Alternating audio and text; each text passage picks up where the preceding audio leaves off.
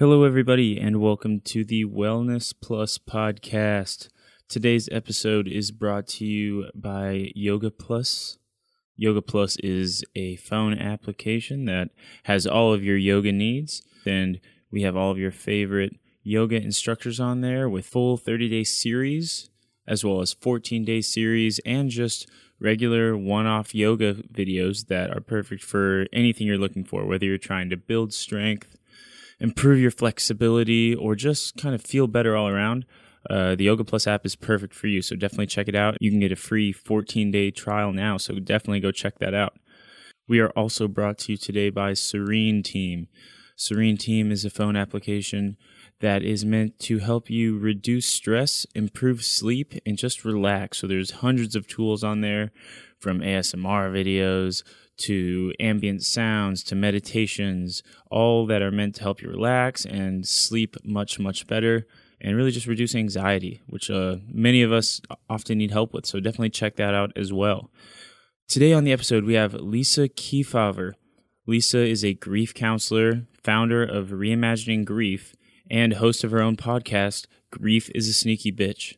Lisa and I had a really, really good conversation all about grief and why it is that people are so bad at basically talking about grief, handling it, and helping others kind of go through grief. And we really kind of talked about the entire range of emotions that people go through and how we can better understand those emotions and better help our loved ones and friends kind of handle and experience those emotions as well. So really, really good podcast. Lisa was really insightful and kind of helped me really look at how I handle grief, and so it was really, really awesome. So you guys, I think, will enjoy it a lot. There's a lot of really good stuff in this one. So before we go, please leave us a review. Leave us a review so that we know how we're doing, and it really helps us a lot. All right, guys, enjoy the show.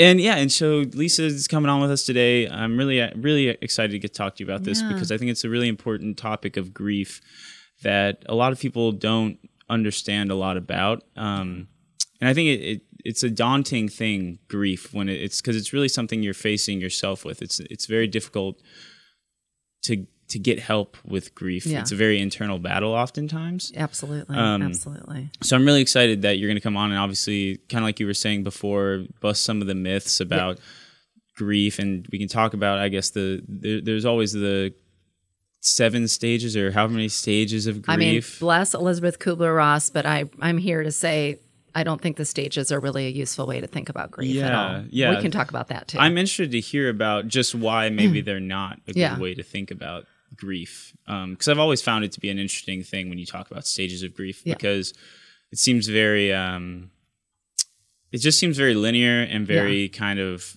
I don't know. I think that's what's appealing to people. It's really linear, and we live in a culture where we just want 10 steps to have a better body and 5 tips to X, Y, and Z. Mm-hmm. And I think there's a real reason that we want to get through it. And with grief, we especially want it. It's not just about vanity, about getting healthy. It's like, I want to get through this painful thing and get to the end. Mm-hmm, mm-hmm. And so I think part of the reason that though I think there are themes that are really appropriate from that stage theory, it's problematic because, as you were saying, grief is so individual based on the relationship you had, the loss, your other experiences, that there is it's a little bit misleading to think like, okay, well, check. Done with stage 1. Now I'm on to stage 2. How long is it going to take to get me to, the 7th stage, and then I can be done? Right. And really, the way I think about grief is it's actually a journey. It's not stages, and it will be with us till we take our last breath. Mm-hmm. And you don't need to be scared of that. And so we can talk a little bit about that. Yeah. And I've learned that as a result of a lot of professional training and, unfortunately, a very long grief resume myself. Right. Yeah. And that kind of leads us into what I really want to talk about first, is how you got into grief and what doing this work. Yeah. I know not many people are like, it's a real conversation starter at parties. Let me tell you. What do you do? I work in grief. Oh, okay. Yeah, it's going to be a fun rest of the party night for them. Except I am fun. And that's one of the things we're going to talk about later too, I hope, which is when you actually do the work of attending to your pain and grief, you are actually better positioned than most people to really savor the joy and delight and amazement in life. Yeah. Actually. Yeah. So I am fun at a party, even if I start by saying, yeah, I do grief. And then people are like, So really sort of, I would say I got into doing this work now because of personal experiences, then a lot of professional experiences, then some more personal experiences. So I had some early traumatic events that happened in my life that actually caused a lot of trauma and loss. I watched some people dealing with really serious chronic illnesses and had to give up a lot of things in their life. And I think those experiences in my life influenced me to become a social worker. So I trained as a clinical social worker and practiced as a therapist and social worker in a lot of settings over the last 2 decades, from foster care and adoption, which of course actually have a lot of issues around loss and trauma and lack of attachment. Worked in public housing, did therapy for folks who had experienced major losses, including death and their own illnesses. And then in 2011, my husband was diagnosed with brain cancer and passed away in my arms, leaving me a widow at age 40 and a parent to our daughter who was only 7 years old at the time. At the time, I was running a clinical department of a big family services organization, so I was back to work within a few weeks, which we can talk a little bit later about work culture and grief. Yeah. And part of the reason I created Reimagining Grief. And had to sort of navigate my way back to sanity while working and raising a child. And then a few years later was by the bedside of another friend who passed away in my arms from MD, muscular dystrophy. And through my professional time, and now it's been 8 years since my husband passed, I was really grappling with what are the ways that we are so ill-equipped to talk about grief, talk about pain, like in my family of origin.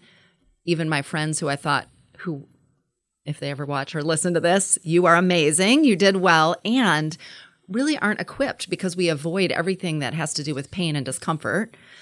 How companies, like my job asked me to come back to work after 2 weeks because they were in a pinch.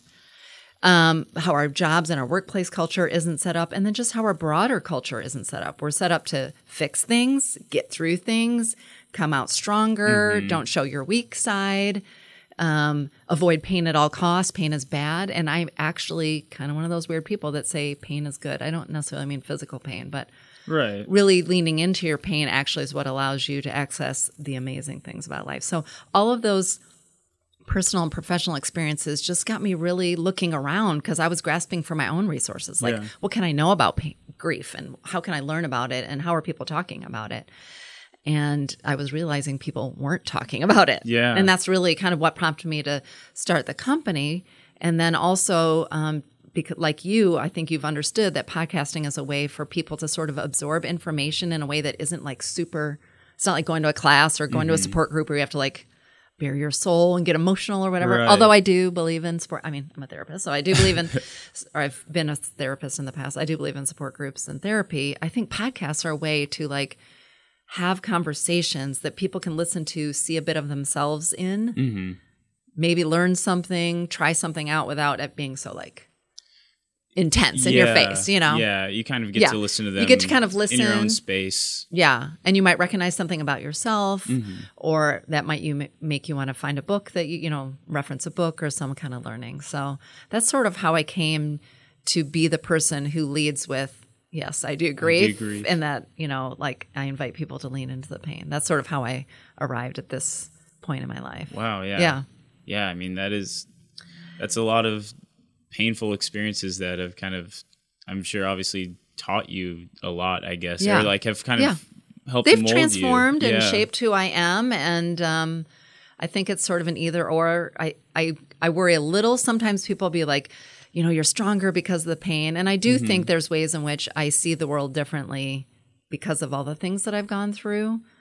And I've done the work to be able to see the world differently. I think just going through painful events doesn't allow you to have a new worldview. It actually takes kind of the support and conversations like these to invite people to be stronger or be transformed, I think. Yeah, it's maybe a way I would say it. Yeah, that's a good way to put it for sure. Yeah. And so with kind of like you were saying when you were kind of searching for tools or for support or trying to find out information. Yeah, information about grief. You said basically you started to find that most people just weren't really talking about grief. They weren't. I mean, I'm sorry, I didn't mean to interrupt. No, you're fine. No, I don't think people are talking about it. I mean, there's kind of your few standard books that are out there kind of on the market, a few kind of celebrities later, many years after my husband passed away. Sheryl Sandberg of Facebook wrote her book about it, but there's very few books about it. And even there are many communities, including our community in Austin, do have like grief and loss centers and do have support groups. So I'm not saying that there aren't resources out there. But what I was noticing is we weren't talking about it in the really raw and real ways it is. We were talking about it sort of neatly, kind of like wrapped up and like they got through it, they moved on. Yeah, like, right. They moved on. And there weren't any I wasn't seeing any stories out there that really reflected like what my journey was. And then that made me feel one of the things about grief is extremely isolating and disconnecting. And then when you don't see your story or your emotional experience reflected out there, you feel more isolated and you feel more like maybe this is just me and I'm crazy. And then because we aren't trained as human beings to really lean into pain and know about grief, everybody in our life who loves us to death don't know what to say. And when they don't know what to say, they just stop showing up because they're worried they're going to say the wrong thing. But the problem is what you're saying by not showing up is your pain is icky and it feels contagious. And it reminds me that I too could lose my husband as an example, or whatever the grief story is. And it just tells the griever kind of you're bad, you're wrong for feeling this way. You make me uncomfortable. Again, nobody's intentions aside, unintentional. And so I realized like that just got me curious. I've just been, and I'm a major curious person. So it just got me wanting to dive into like, do we as a culture talk about it?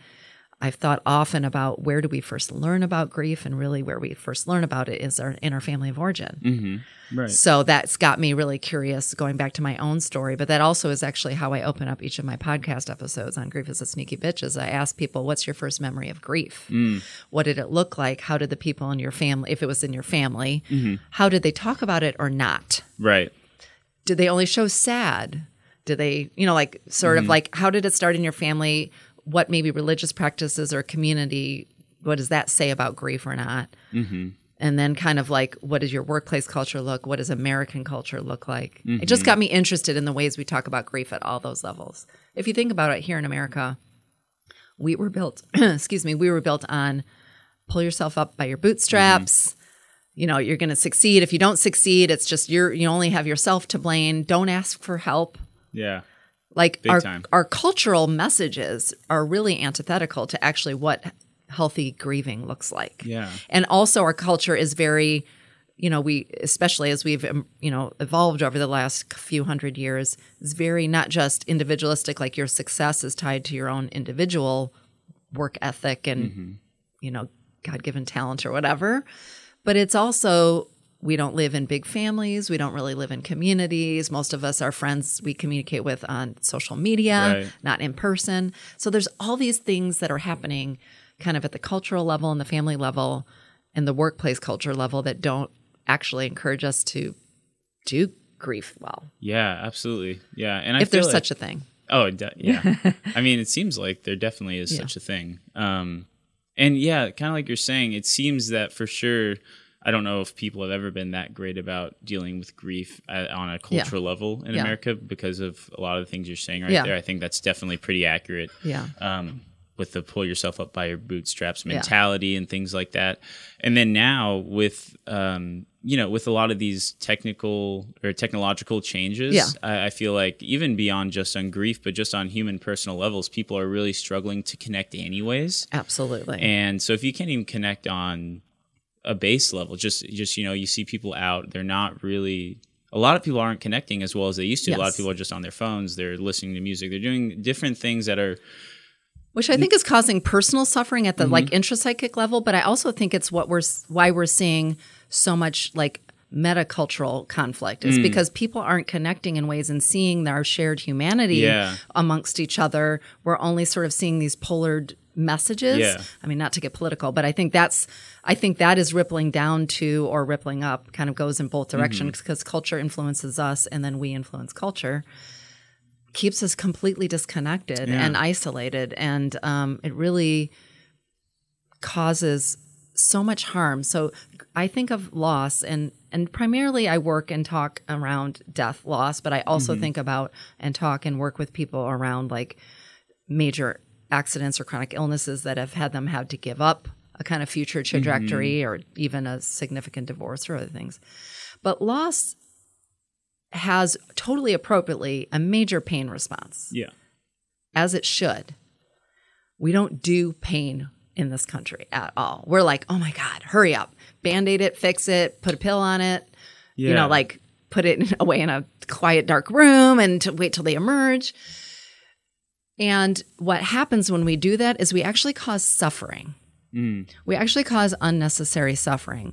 So part of why I'm trying to like aerate these conversations and try to sort of bust myths, and really my sort of vision is to change our narratives of grief, like at the national level. That's like my big dream that we're going to do it. You're going to do it together with you, and we're going to do that. And I think it starts with language, and part of that is our just sheer avoidance of pain, and that when someone says I'm sad or I just don't know how I'm going to go on or whatever, people immediately react with like panic, fix it.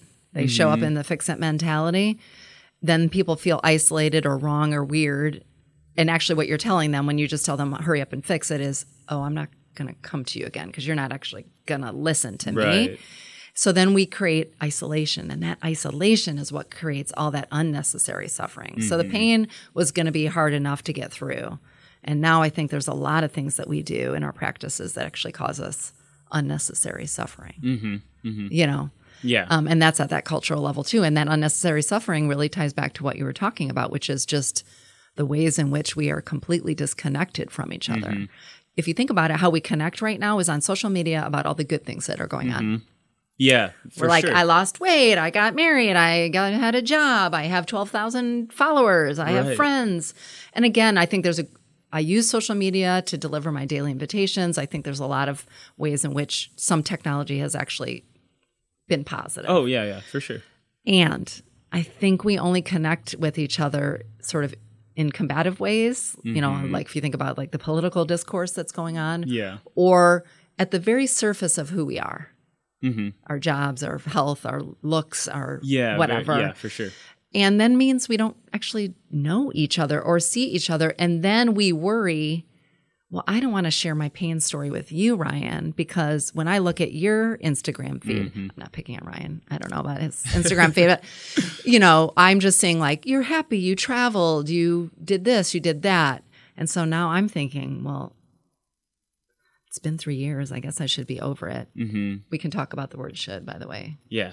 It will be banned from my vocabulary. Then we start to think, oh, I should be over it. I shouldn't talk with people about the pain because Ryan doesn't want to hear about it because Ryan's out living his dream, doing his work.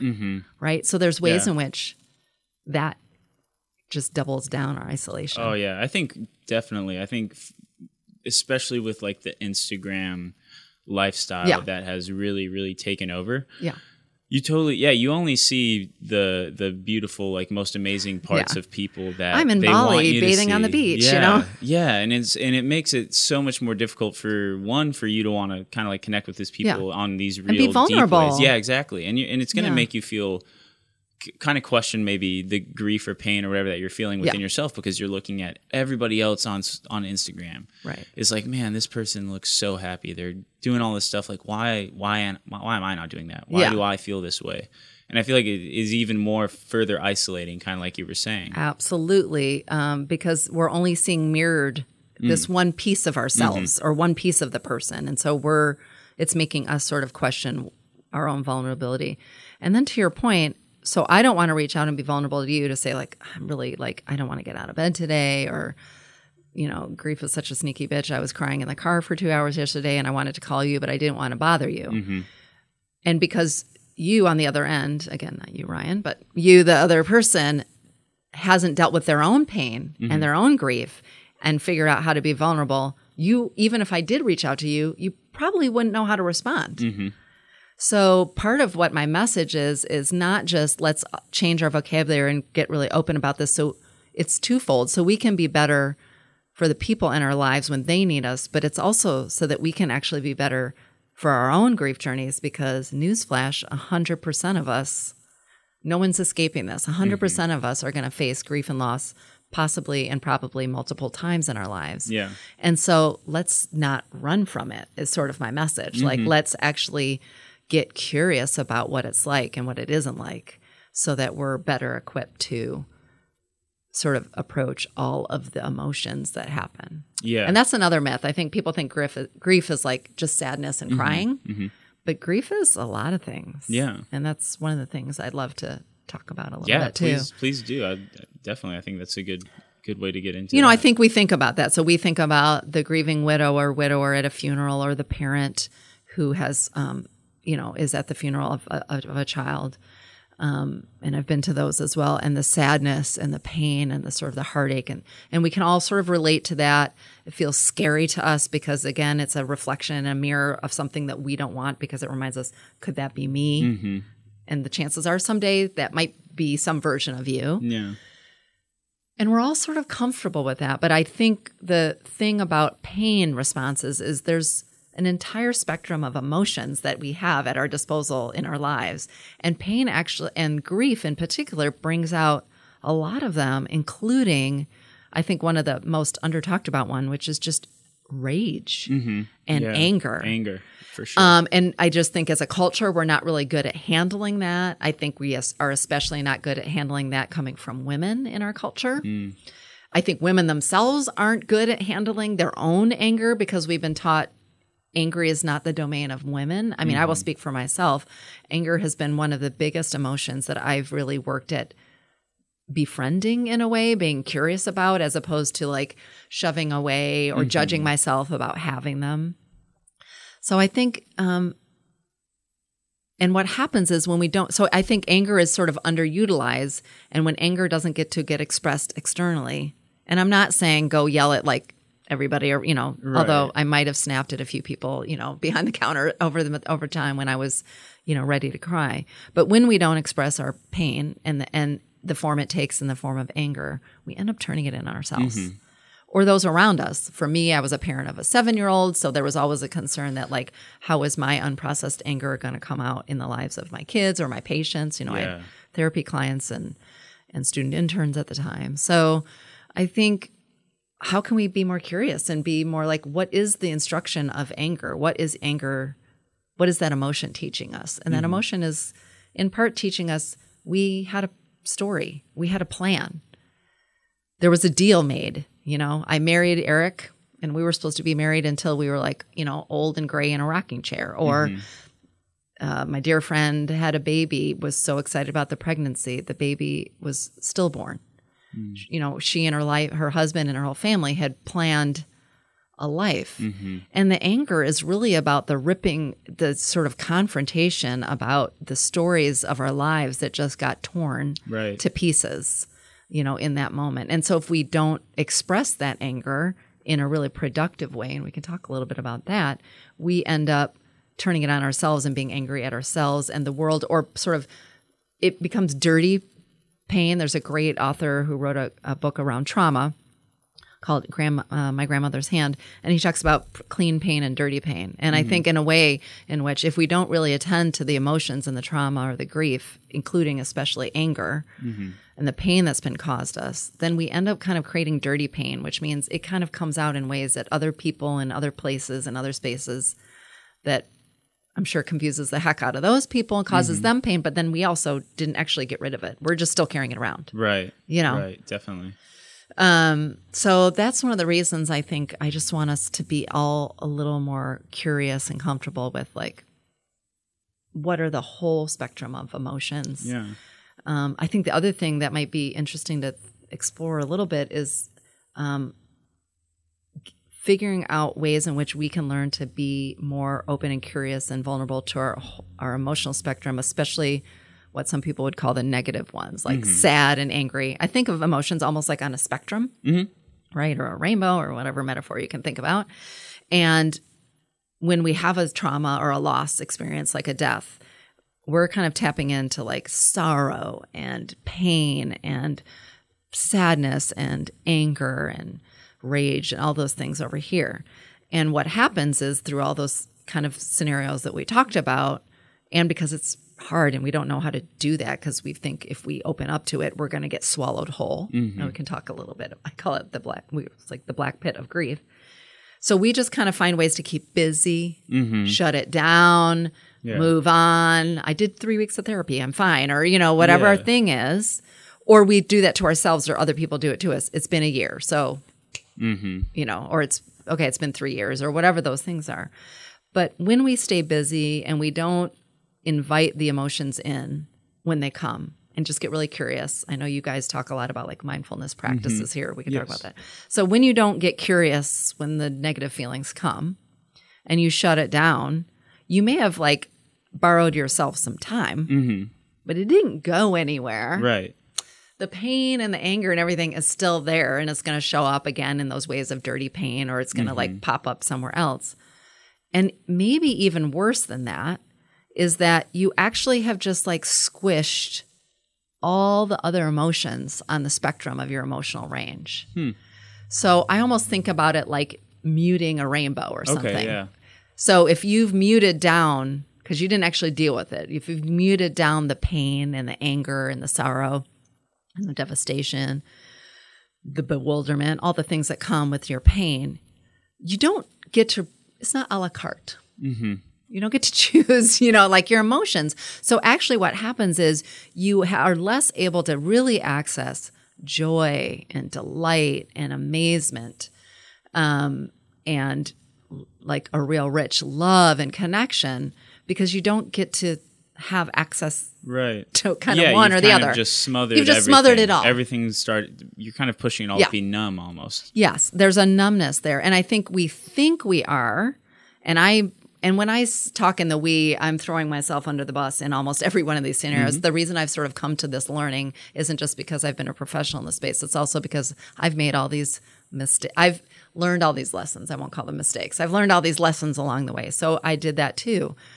I went back to work after 2 weeks. I was in a group therapy and I was a practicing therapist, and I reached out to friends who were amazing. But I took on a new job. I moved houses. I actually moved from Michigan to Austin, Texas, and helped launch I created a nonprofit program here in town called CareBox Program with Jillian Domingue that helps cancer patients. So I was running that 70, 80 hours a week. Wow. I was busy. Yeah. A lot of distractions. And a lot of good things came out of it. My daughter's 16, a junior. She's doing well. That nonprofit is serving cancer patients. Great things have happened. And when I sort of reflect back, I think, wow, I was spending a lot of time being real busy, which was a really great way to anesthetize all those emotions that I didn't really want to deal with. And it really honestly, and it's not like I didn't do any of the work and shame on me. There was work that was done along the way. But when I look back, I think there's just so much more. There were many more opportunities for me to lean into and be curious and vulnerable with myself and others around my pain that would have allowed me to really actually jump on and savor the way I do these days, the sort of just unbelievable joy and delight and amazement I feel about waking up every day, about connecting with people, about learning new things, everything, because I was just so busy kind of running from that stuff. Yeah, definitely. And I think that's a really, super common way for people to deal with their grief. I think that's probably the go-to for people. Any pain, right? Yeah, it's like fix it, go, be busy. Find a way to get your mind off it. Just kind of ignore it. Yeah. When you think about all of the anxiety and the depression and the addictions and the eating disorders and those things, though there are a lot of chemical, like physiological, biological things that are happening there in those, so I'm not just blanket statement. Right. But a lot of those behaviors come out of the running from some pain, whether it was abuse or grief or loss or trauma. Those sort of coping mechanisms maybe served you to survive, that fight or flight in that moment, but they've become extremely maladaptive. So all of that busyness that we do, and then we're tired all the time. So then we just start taking caffeine pills, and then we just start taking whatever, this thing or that thing, because I'm just tired all the time, as opposed to the invitation that I would say, which is slow down. What's the hurry? Right? Like, you're going to be slow for the rest of your life if you don't slow down now. You just think you're not. Yeah, I think it's a lot of people looking for the immediate fix, or like a very just really just the short term, something that's going to make me feel better right now, or going to maybe not make me feel better, but at least take away the pain right now, or wake me up right now, or give me the energy right now, or make me stop crying because I have to show up at work. I mean, I've been there where I pulled into the office and I'm like, okay, Lisa, it's like I have a meeting in 30 minutes. I've got to see a patient. You can't be crying when you're seeing a patient. Get it together. Yeah.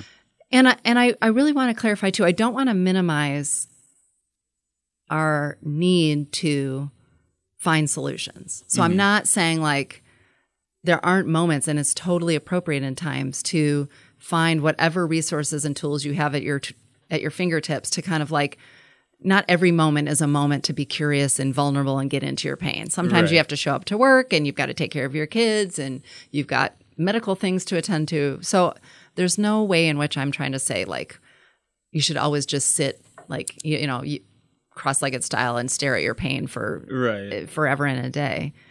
And what's the problematic thing is we just get really good at the fixing and the avoiding and the numbing, and we'll say we'll do that later, and then later never really comes. Get to it. Yeah. Yeah. So I think that's, and then again, back to that sort of cultural influence. As a social worker, I always look at, it's important to be curious about your own behaviors, but it's also important to put it in the context of kind of those behaviors came from a language we learned and behaviors we saw in our bigger culture. And in our culture, not just with grief and loss, in everything, it's tech, startup, business, everything is more, bigger, better, faster, scale, and none of those words, and I'm a narrative therapist by training, so words and language are really important to me.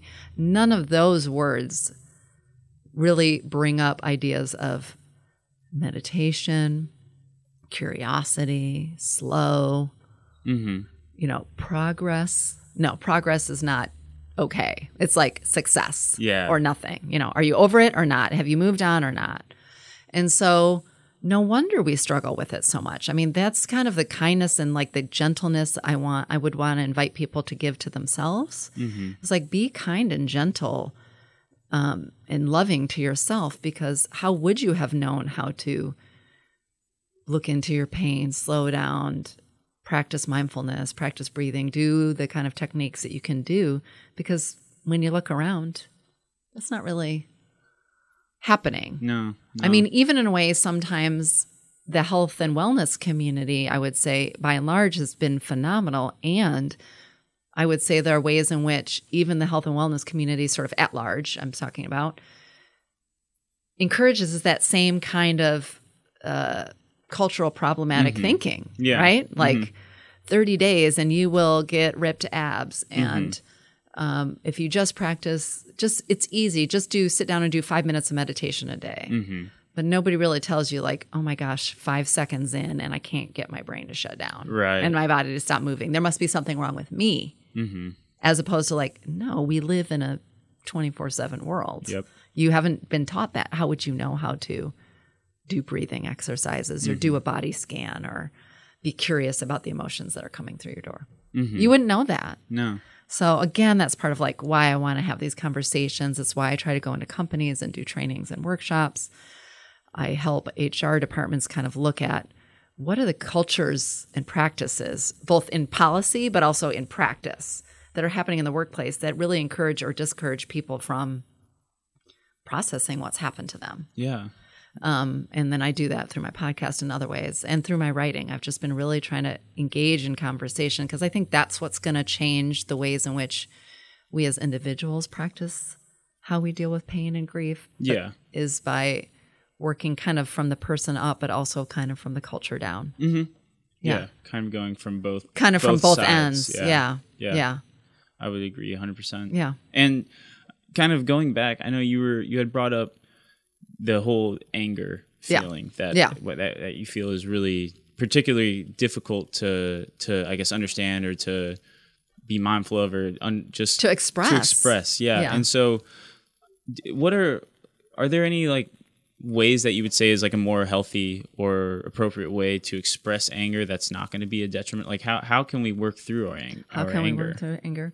I mean, I always say, because of course I'm a proponent of it, like find a safe person in your life, and that might be a therapist, that might be a support group, that might be a wellness community of some sorts. You'll have to sort of explore that for yourself.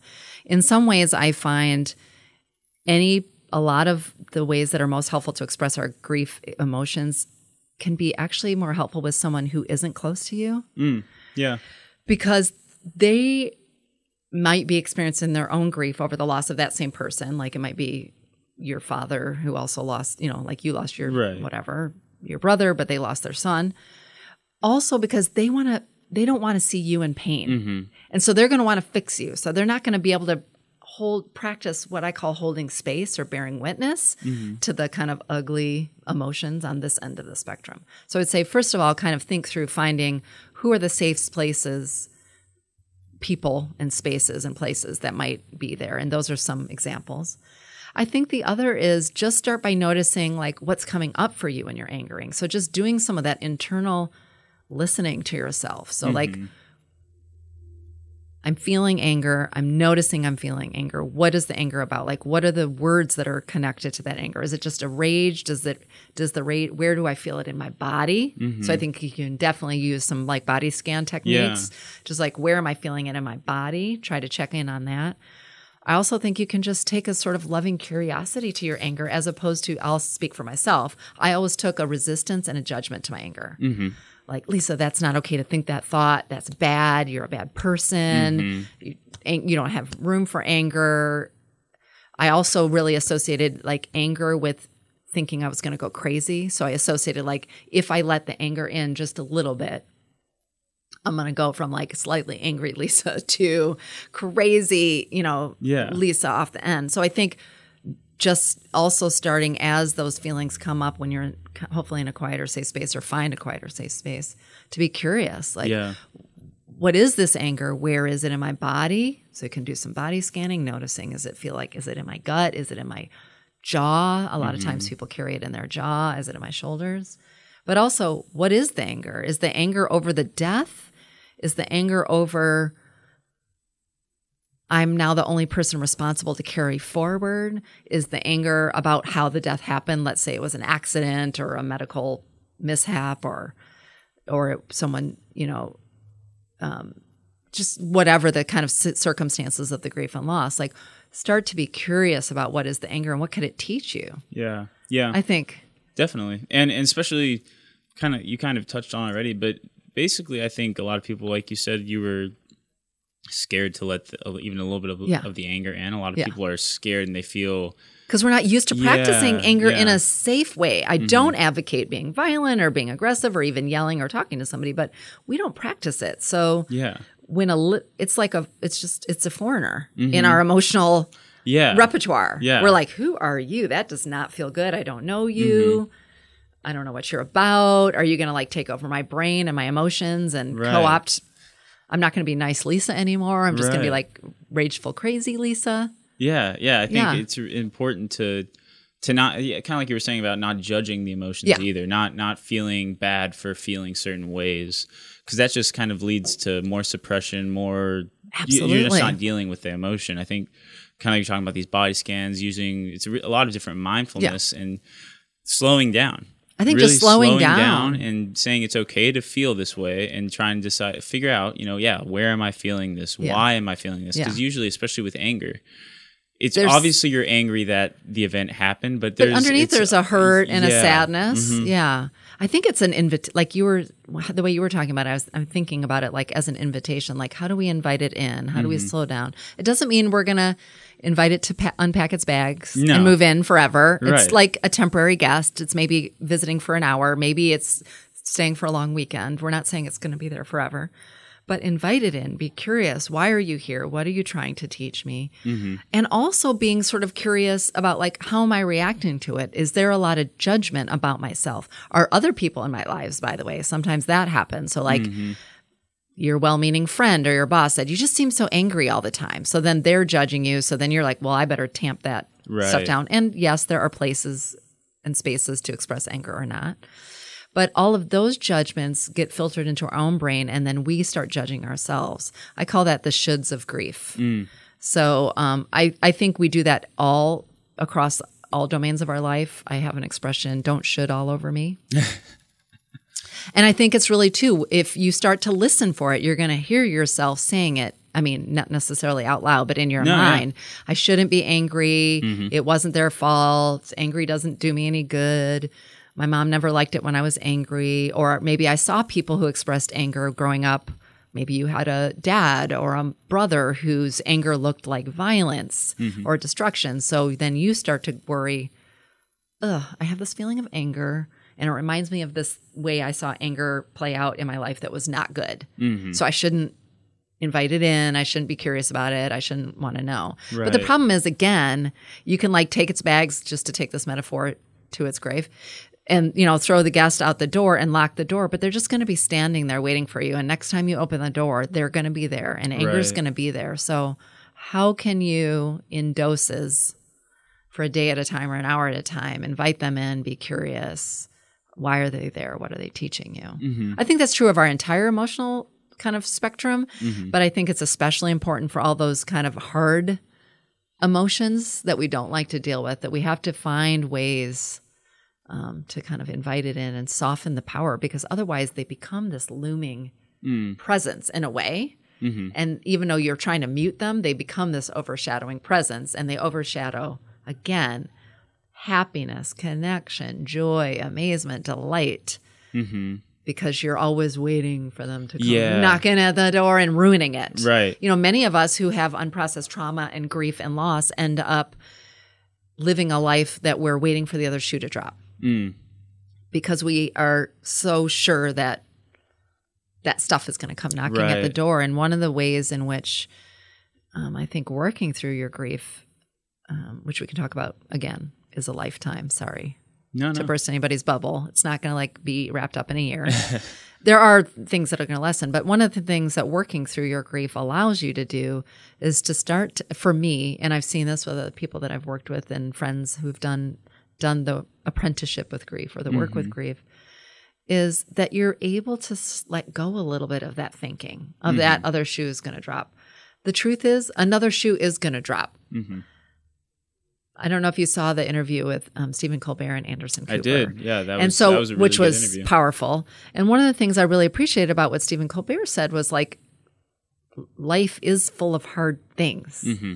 It is.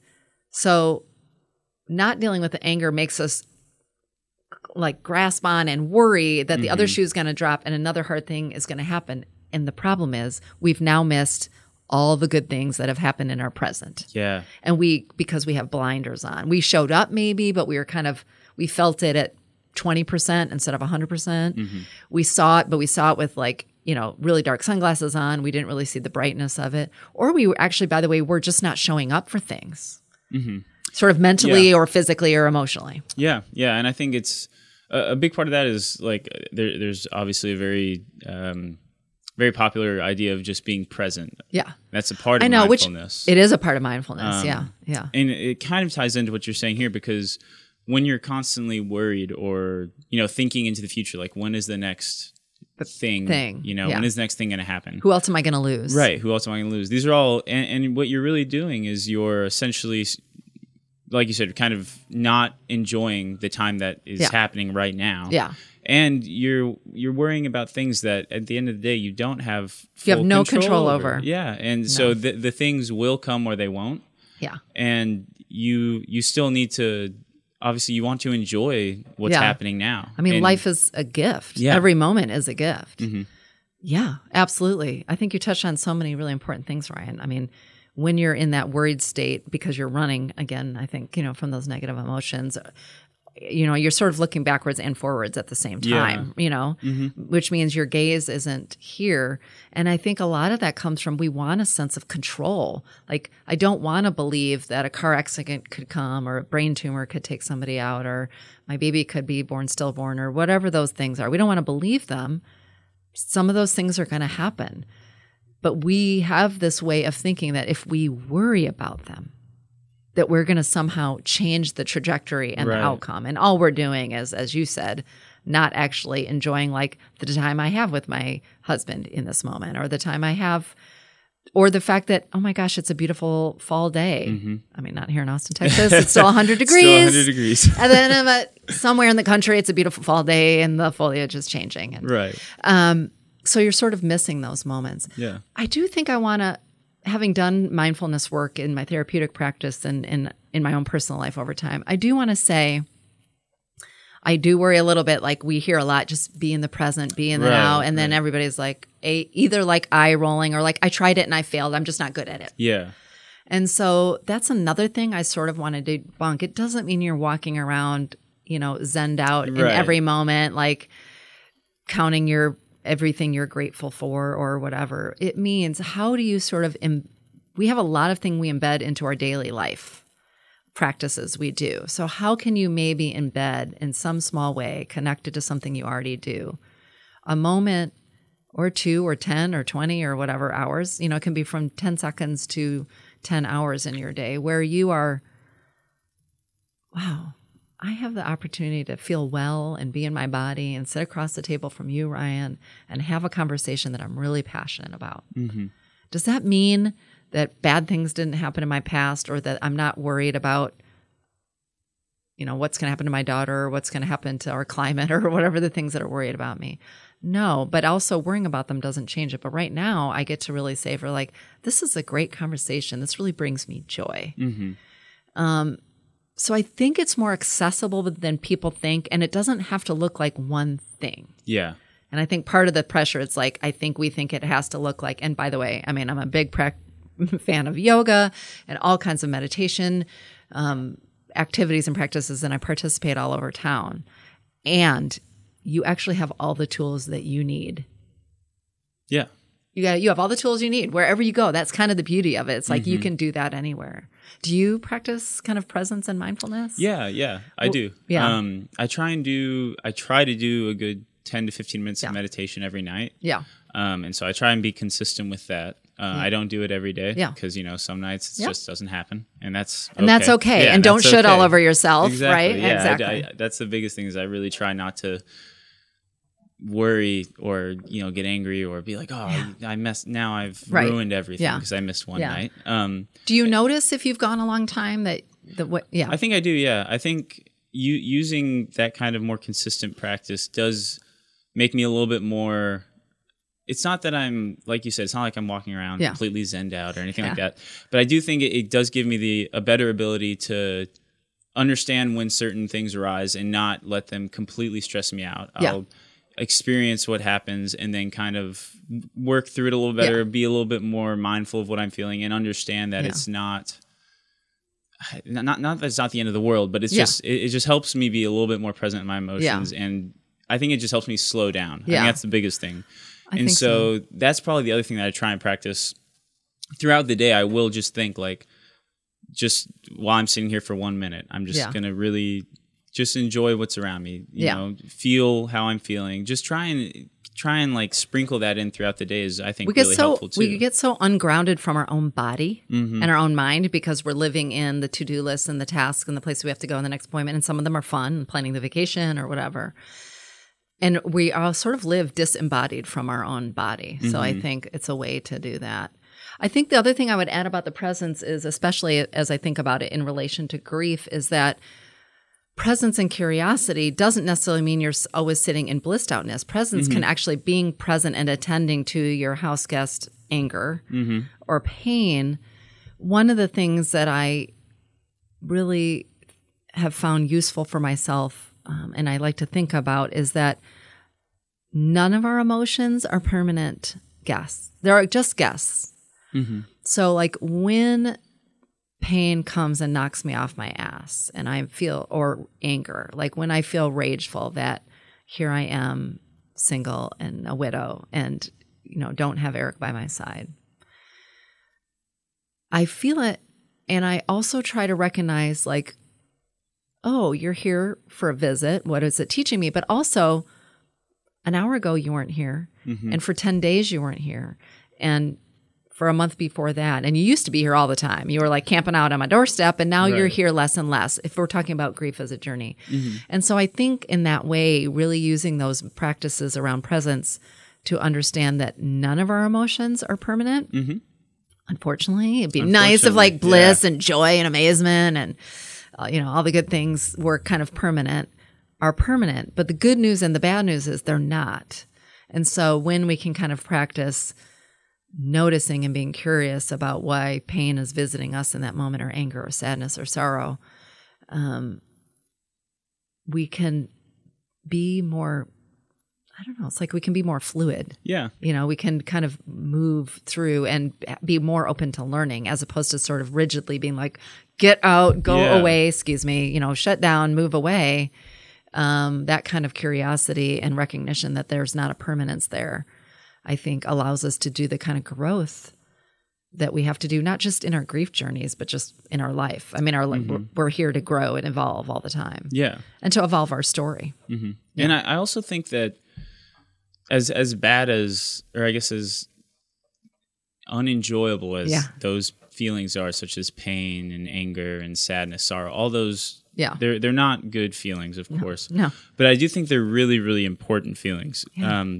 One, dealing with grief. That is how they're going to come. Yeah. But two, also, I don't think you can really experience true happiness and joy without kind of experiencing the other end of the spectrum. Yeah. Because I think like happiness is so great because obviously it's happiness, but it's also because it's not the sadness. I think think that range of colors, it's kind of like thinking of like the color wheel. Yeah.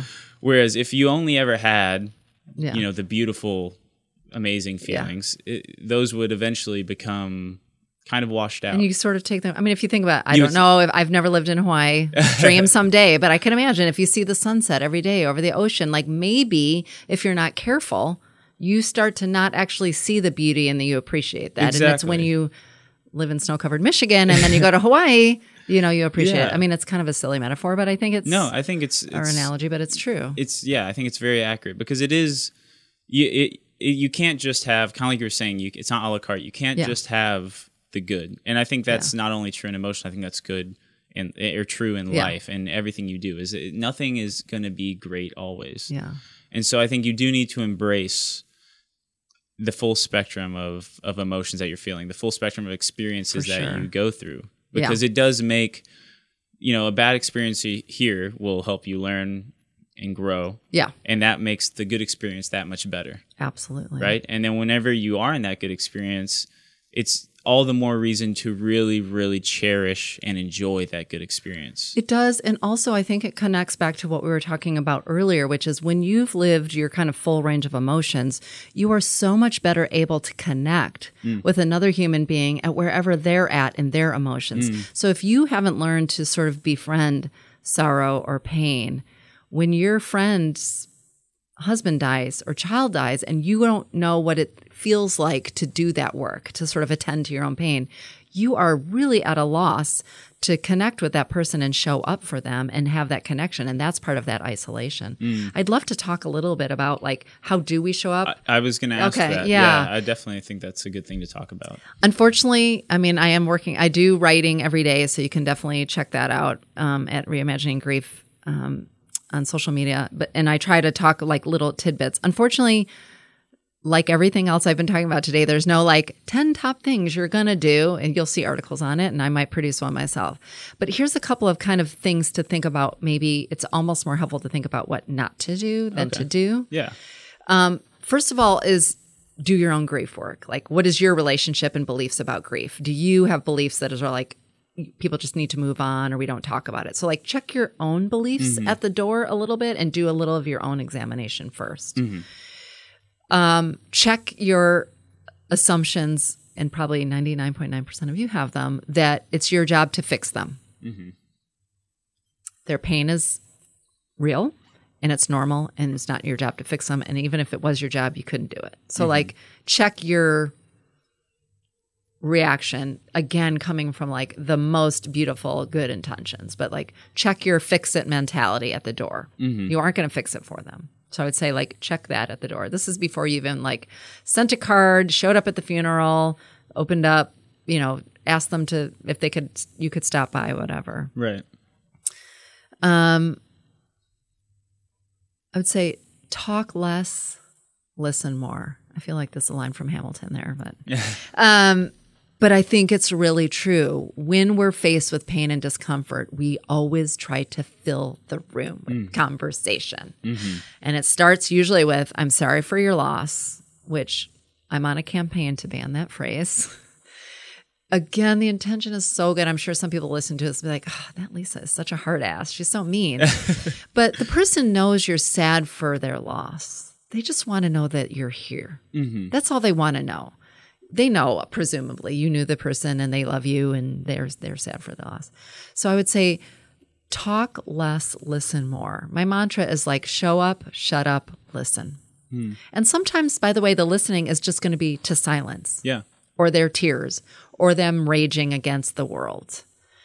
But I think to the degree in whatever setting, whether it's a work colleague, a personal friend, a neighbor, you know, a family member, whatever it is, how can we know our own biases, understand that we're not there to fix it, and show up and shut up and listen?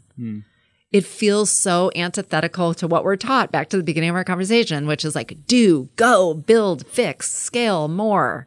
So when we see something wrong with somebody because they're grieving, we want to do, fix, you know, make better, hurry forward. So it really takes back to why it's so important for us to all practice presence and mindfulness. It really takes us actually being so much more in tune with our own ability to slow the heck down to show up for them. It requires a kind of patience and a kind of understanding. So those are kind of like the emotional ways to show up, prepare. I think there's some real practical ways. So don't say like, let me know if I can help. The person who's especially experiencing early grief, there's the thing called brain fog. They don't have short-term memory. They can't think straight. They've got so many responsibilities they never had before. I mean, they have to plan I remember like I had to figure out, are we cremating? Are we having a memorial or a funeral? Like I have to go to those, you know, government offices and get a death certificate. Like people are having to do so much stuff. Don't make blanket kind of like, let me know if I can help. Right. Be concrete. If you're already in that person's life and your kid goes to school with that kid, say, hey, Sally, I'd love to take Julie to school with my daughter every day for the next 2 weeks. Would that be helpful? And by the way, be prepared for them to say no, because we're not good at receiving help. We are so bad at receiving help. Or that might work for them for 1 week, but then the next week it really doesn't work for them. They'll change their mind. Let them change their mind. Yeah. But be practical. Like, or you know what? I go to Costco Sundays once a month. I'm going to get a list from you, and next time I do a Costco run, I'm going to do that for you too. It doesn't necessarily mean you have to pay, although if you can afford it, do that, because grief is extremely expensive if it's a partner who now has no income in your family or whatever else is happening. So like be practical and proactive. I'd say the third thing about showing up for people that I think is a real missed opportunity, and I'm not even saying how long the list is because it probably goes on, but I think the third thing is showing up over time. We're all really good at showing up for the funeral and maybe the 1 week anniversary and maybe the 1 month anniversary and then maybe the 1 year anniversary, which by the way, if someone in your life has a loss and they're close to you, I highly encourage everyone to put that person's loss anniversary in your calendar. Yeah. So you can remember to reach out at least on the anniversary. Now, grief doesn't just show up on anniversaries. Right. So, I mean, a la grief is a sneaky bitch. It shows up on Tuesdays, or it shows up when somebody walks by and they have the same cologne as your husband, or it shows up when you see kids playing on the playground. And but show up over time in different, and how you show up might look differently. So in the beginning, it might be showing up and shutting up and listening and literally getting down on the floor with them while they cry. And 6 months later, it might be like, hey, I've been taking this yoga. I'm wanting to go to this yoga retreat because I'm trying to work on my own emotional stuff. Do you want to come with me? Because I'm wondering if losing Eric means like you might want to do some work around that. So I would say like showing up in ways over time because it helps them understand that they're not crazy for still having emotions. Right. 1 month, 3 months, 6 months later. I'd say another thing that I would love for people to start doing better is saying their name, talking about the person. I think so often, I can't tell you how many times this has happened. It just happened this year, actually, with my family members. We were on a vacation. It was 8 years later, and a family member of mine, we were looking at the sunset, and I could see she was sort of tearing up. And I said, what's going on? And she said, well, I don't want to say because I don't want to upset you. And I said, what? And she said, I just think Eric would have loved this vacation. He just would have been soaking this up, but I don't want to upset you by saying his name. And I said, and of course I burst into tears and I said, don't you think that I've been thinking about Eric every single day of this vacation? But it feels to me like I'm the only one carrying Eric's memory forward. And all the work is on me to do that. And all the work is, and it's only me who's crazy for being in this beautiful place and being sad because Eric wasn't here. So saying their name, I think we worry about that often. If we bring up their name or if we share a memory that we have, we're going to upset the person. Right. And the truth is they're already upset. What they're more upset about is they can't talk about their person because they're seeing you're not talking about their person. Yeah. So say their name, say a favorite memory of how she made you laugh or he goofed up at that event or whatever the story is, because you're going to help them feel like they're not alone in the burden of carrying that person's memory forward. Yeah, I think that's huge because, like you said, they will always be thinking of the person. Yeah. It's not like you said. It's not like if you bring it up, oops. It's like, oh, I forgot about that. Yeah. They're always thinking about it. Yeah. And I think it's a beautiful way for, like you said, kind of you to help carry on all of these fantastic memories you have of the person, because it's a great way to remember them and bring them forward in our story. And you're not the only author bringing them forward in your story. Yeah, exactly. Because they're still with you. Yeah. I mean, they're, especially when you spend such a massive amount of your life. If it's someone you've loved, if it was a child, whatever it is, they'll be with you forever. Right. And I think it helps a lot for all the other people that also loved and knew them. Yeah. To or loved and knew you even. Yeah, exactly. To cherish and remember all of the fantastic things they did when they were here or whatever it may be. Yeah. I think it does do a lot and means a lot for people. I would say on the flip side of bringing up the person's name and carrying their memory, bringing their memory into the story of your conversations is important. Sort of on the flip side of that is don't be what I call a grief thief. So I think that's one of our biggest mistakes that happen. You show up and see somebody or someone introduce you to somebody, and this happened to me all the time. They're like, oh, this is Lisa. She lost her husband. I'm always like, I have other qualities. Right. Remember, I'm fun at a party. But and people immediately, again, because they don't know how to connect, they want to connect, and they go, oh, you know what? My brother-in-law had a brain tumor, but his thing was fine, and then he got operated on, and he was fine. But yeah, I mean, I know what you're going through. And people always want to meet your grief story with their grief story. Right. Again, 99.9% of the time, the intentions are good. Nobody's out there trying to think like, I'm going to one-up you with my story. Right.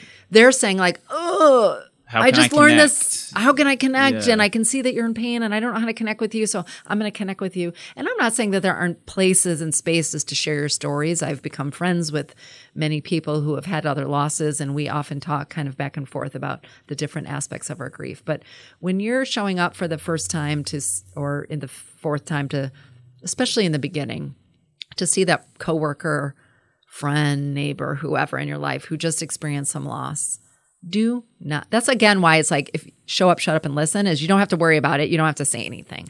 Don't, suck up the oxygen in the room by telling your grief story. You aren't actually creating a connection. What you're saying to the person is, again, under the radar. You're not saying it to them. Your story doesn't really matter. Your pain isn't unique. And this isn't about you anymore. This is about me, the person who's telling you about my grief story now. Right. And that's not your intention. Nobody's intention is to go in to do that. So just be mindful that you're not you're showing up in service to accompany them. If you're also grieving, by the way, that person's pain. So this is another thing I think about grief, like happens in concentric circles. So it's like the primary person, and then there's the people who are grieving around them. And the people grieving around them can kind of give support inward. But then those people are going to need support too. Mm-hmm. So like, my mom and my dad and Eric's dad and my brother and everybody showed up and descended on our household and kind of, swarmed Lily and I with love. But they also lost a son-in-law and a brother-in-law. And so they needed somebody to talk to about their pain around Eric. Mm-hmm. But I wasn't the person for them to talk to. They needed to kind of go like one concentric circle out, like their neighbor, their colleague, their friend, to say like, because now they're dealing with their own loss of Eric, their brother-in-law, son-in-law, but they're also like, they needed to go process, God, it was so hard to see Lisa crying. It was so hard to see Lisa in pain, whatever. So thinking about where you are kind of in the spectrum of like closeness to the center of gravity, kind of grief, and kind of go out, kind of provide support inward and then seek support outward, I think is how I would describe that. Yeah, I think that's a really good advice to follow, because I think that totally makes sense. Yeah.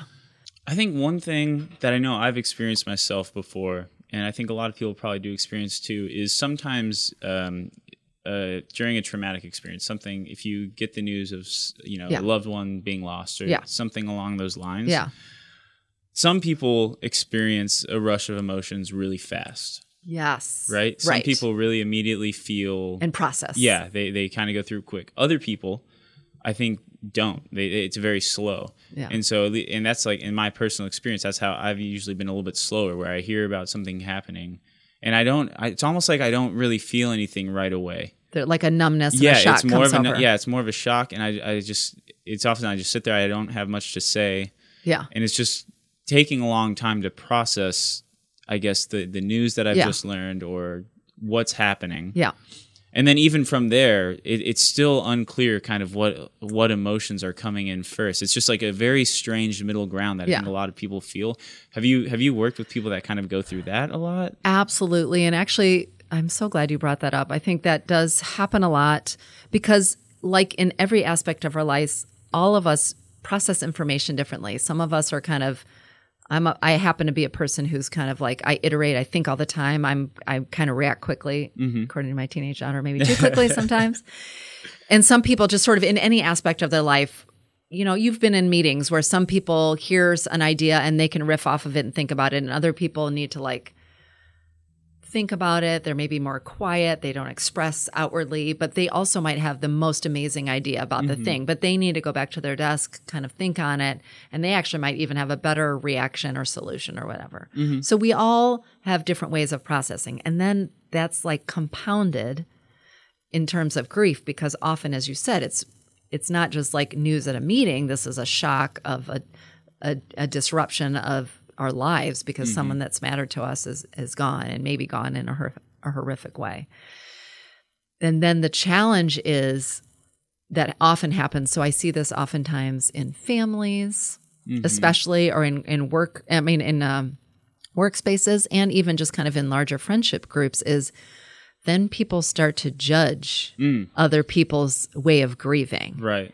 Like, Ryan doesn't seem like he's really sad about the news because he's not crying, but everybody else around the table is crying. Yeah, exactly. And I think there's I'm so glad you brought this up. It's such a danger. It's such a risk. Yeah. So again, one of the lessons we all need to sort of think about as we do our own grief work is everyone grieves differently. There's no right or wrong way in that, especially in terms of expressing what your grief looks like and the timing of it.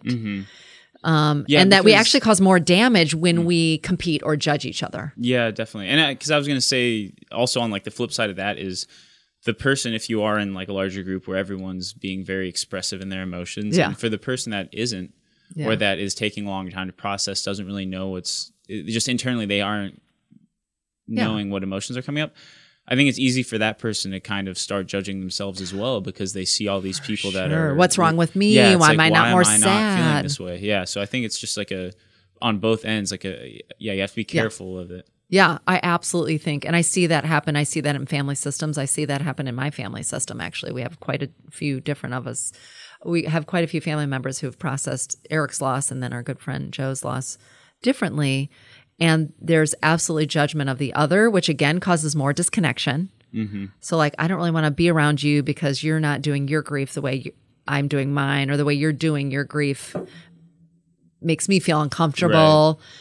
Right. And then other people are feeling like, well, maybe I'm not doing my grief right because we already have so much hang up because I don't look like so-and-so doing their grief because I'm really quiet, or I'm only feeling rage, or I'm only feeling sadness and they seem to be, or I haven't been able to go back to work and they've been able to go back to work or whatever. So I think there is that self-judgment. And then that's kind of, again, back to what I was talking about at the beginning, there's sort of pain and then there's unnecessary suffering. And I think our inability to hold space for one another in the different ways we grieve actually causes unnecessary suffering for sort of everybody involved in that grief circle a little bit. So I think just to be mindful that it's your way, and to just go back to those original practices, be curious about like, why am I numb? Is this, it just might take me a little while to do it or to feel it or to come up, just be curious about it and not be judgmental for yourself and for others. Yeah, absolutely. Yeah. And one other thing is I feel like a really common question that people have or wonder about themselves is kind of wondering when is it okay to feel happy? Yes. Right? Oh, man, that's such a big one. Because a lot of people start to because if they feel a sense of happiness too early on, they all of a sudden feel guilty. Like, why do I feel I shouldn't be happy right now? Yes. Again, that word should. Exactly. Yeah. Should. It's also should is also a sneaky bitch. Should sneaks in. Yeah, I think that's a really, I think I would say my guess is 100% of people who have gone through grief have had one or more point along the way where they had that exact experience where they laughed or they looked forward to something or they felt feelings for somebody if it was, like a romantic partner that's lost. And then the memories come back and then there's a lot of judgment. I mean, I remember vividly the first time I laughed a few months after Eric died. I was watching the Daily Show back when Jon Stewart was on it. And because I couldn't sleep, so I didn't sleep. And I'd be up all night just watching things to be busy and distract myself. Right. And I remember laughing out loud in the living room, like at 3 a.m. in the dark. My daughter's asleep in the other room. And I remember laughing at something Jon Stewart said and then immediately feeling so much guilt and shame and so mad at myself that I basically talked myself into crying again, basically, like at the end of that, because I thought there's so many stories we have in our head, like, oh, well, now that means I must not have loved Eric enough, or I'm not carrying his memory forward, or I'm not doing him justice, or, whatever the stories are that we tell in our head. So I think, again, that's an invitation to find grace and curiosity with yourself. So like, if I am happy again, that's an interesting gift. Would Eric have wanted me to be happy? I keep saying about Eric, but whoever, would that person have wanted me to be happy again?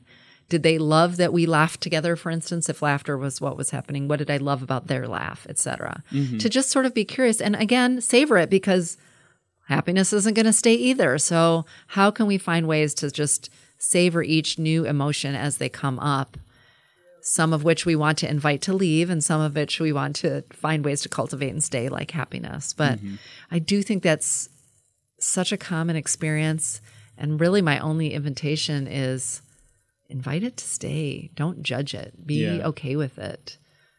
You are still here and you are still alive, and our jobs are to sort of feel into the entire expanse of our emotional experience, and that includes happiness. And there isn't, again, there's no manual or top 10 tips or a calendar that you can like, okay, well, I made it to day 65. Right. I'm allowed to laugh today. Woo!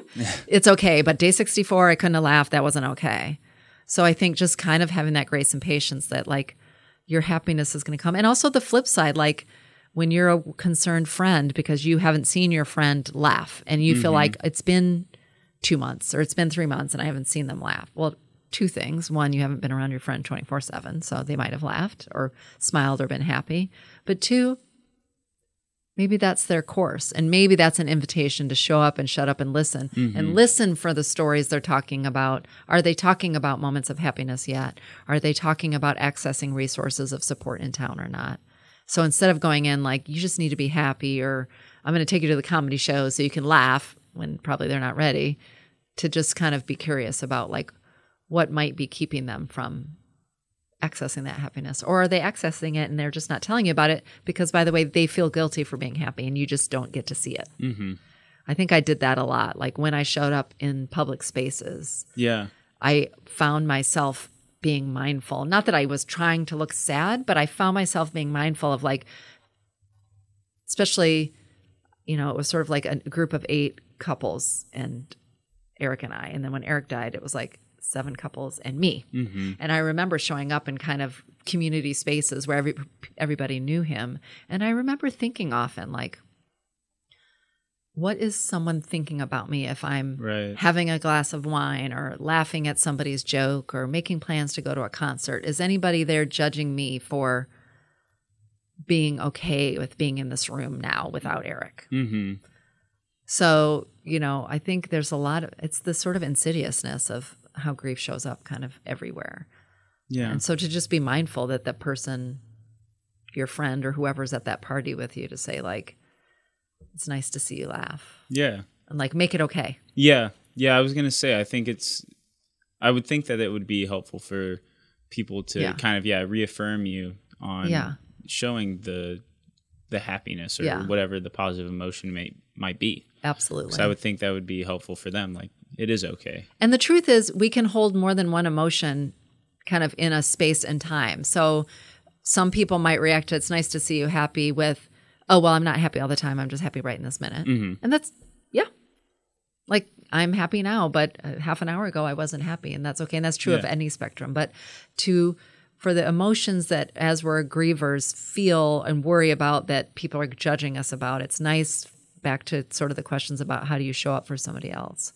It's nice when a friend or someone you love can sort of affirm like, hey, I don't even know if you noticed, but I just watched you and you were like smiling and laughing and having a good time for the last half an hour. And I just thought I'd like kind of let you know and tell you how happy that makes me. Or I'm excited to see that. Because sometimes we don't even kind of recognize that it's been happening because we're just so used to being in this one mode of being all the time, sad or angry or whatever. And you sort of don't realize like, oh yeah. You almost kind of gloss over it a little bit. I guess I was laughing or happy or, having a good time in this moment. Yeah, definitely. So important. So important. Yeah. Well, thank you so much for coming on. I really enjoyed getting to talk to you about this. Would you say, is there any kind of way you'd want to tie it all up here at the end? Or, I mean, we went over a lot of things. We did kind of go over a lot of things. I would say like grief is a journey. It's one that each person is going to navigate their own way on. There is no sort of one right way, and we're all going to navigate it. So how can we all, I would just say the invitation is, how can we all get more comfortable by starting with looking at what are our own grief beliefs and practices, and how might that allow us to show up better prepared for somebody else and for ourselves, when that day happens. Yeah. Well, thank you again so much, Lisa. It was really, really good to meet you and get to talk to you about this. Thank you. So your podcast is... My podcast is called Grief is a Sneaky Bitch, and it's on Apple Podcasts and Spotify, and you can also find it on my website, which is reimagininggrief.com. And our latest episode is actually up with a local restaurant entrepreneur here in town. Oh, cool. With the Cilantro. With Jay Kim of Cilantro, talks really openly and vulnerably about the loss of his sister over the about a year and a half ago, who had been sick for many years. And some of the themes we talked about today, he really talks about how those lessons really taught him to think differently about life and business and his personal life, and having an attitude of gratitude. So check it out. Yeah, definitely. I'm going to go check it out. Because I did actually listen to the first little bit of it. Yeah, fantastic. I'm have to listen to the rest of it. I've got a couple more episodes I need to produce, and they'll be out soon in the next month too. Awesome. So. Well, I'll follow up and keep listening to those Sounds too. Great. I'm awesome. Open. Well, thank you again, Lisa. Yeah, thank you. The Wellness Plus Podcast. Copyright 2018. Target Public Media, LLC. All rights reserved.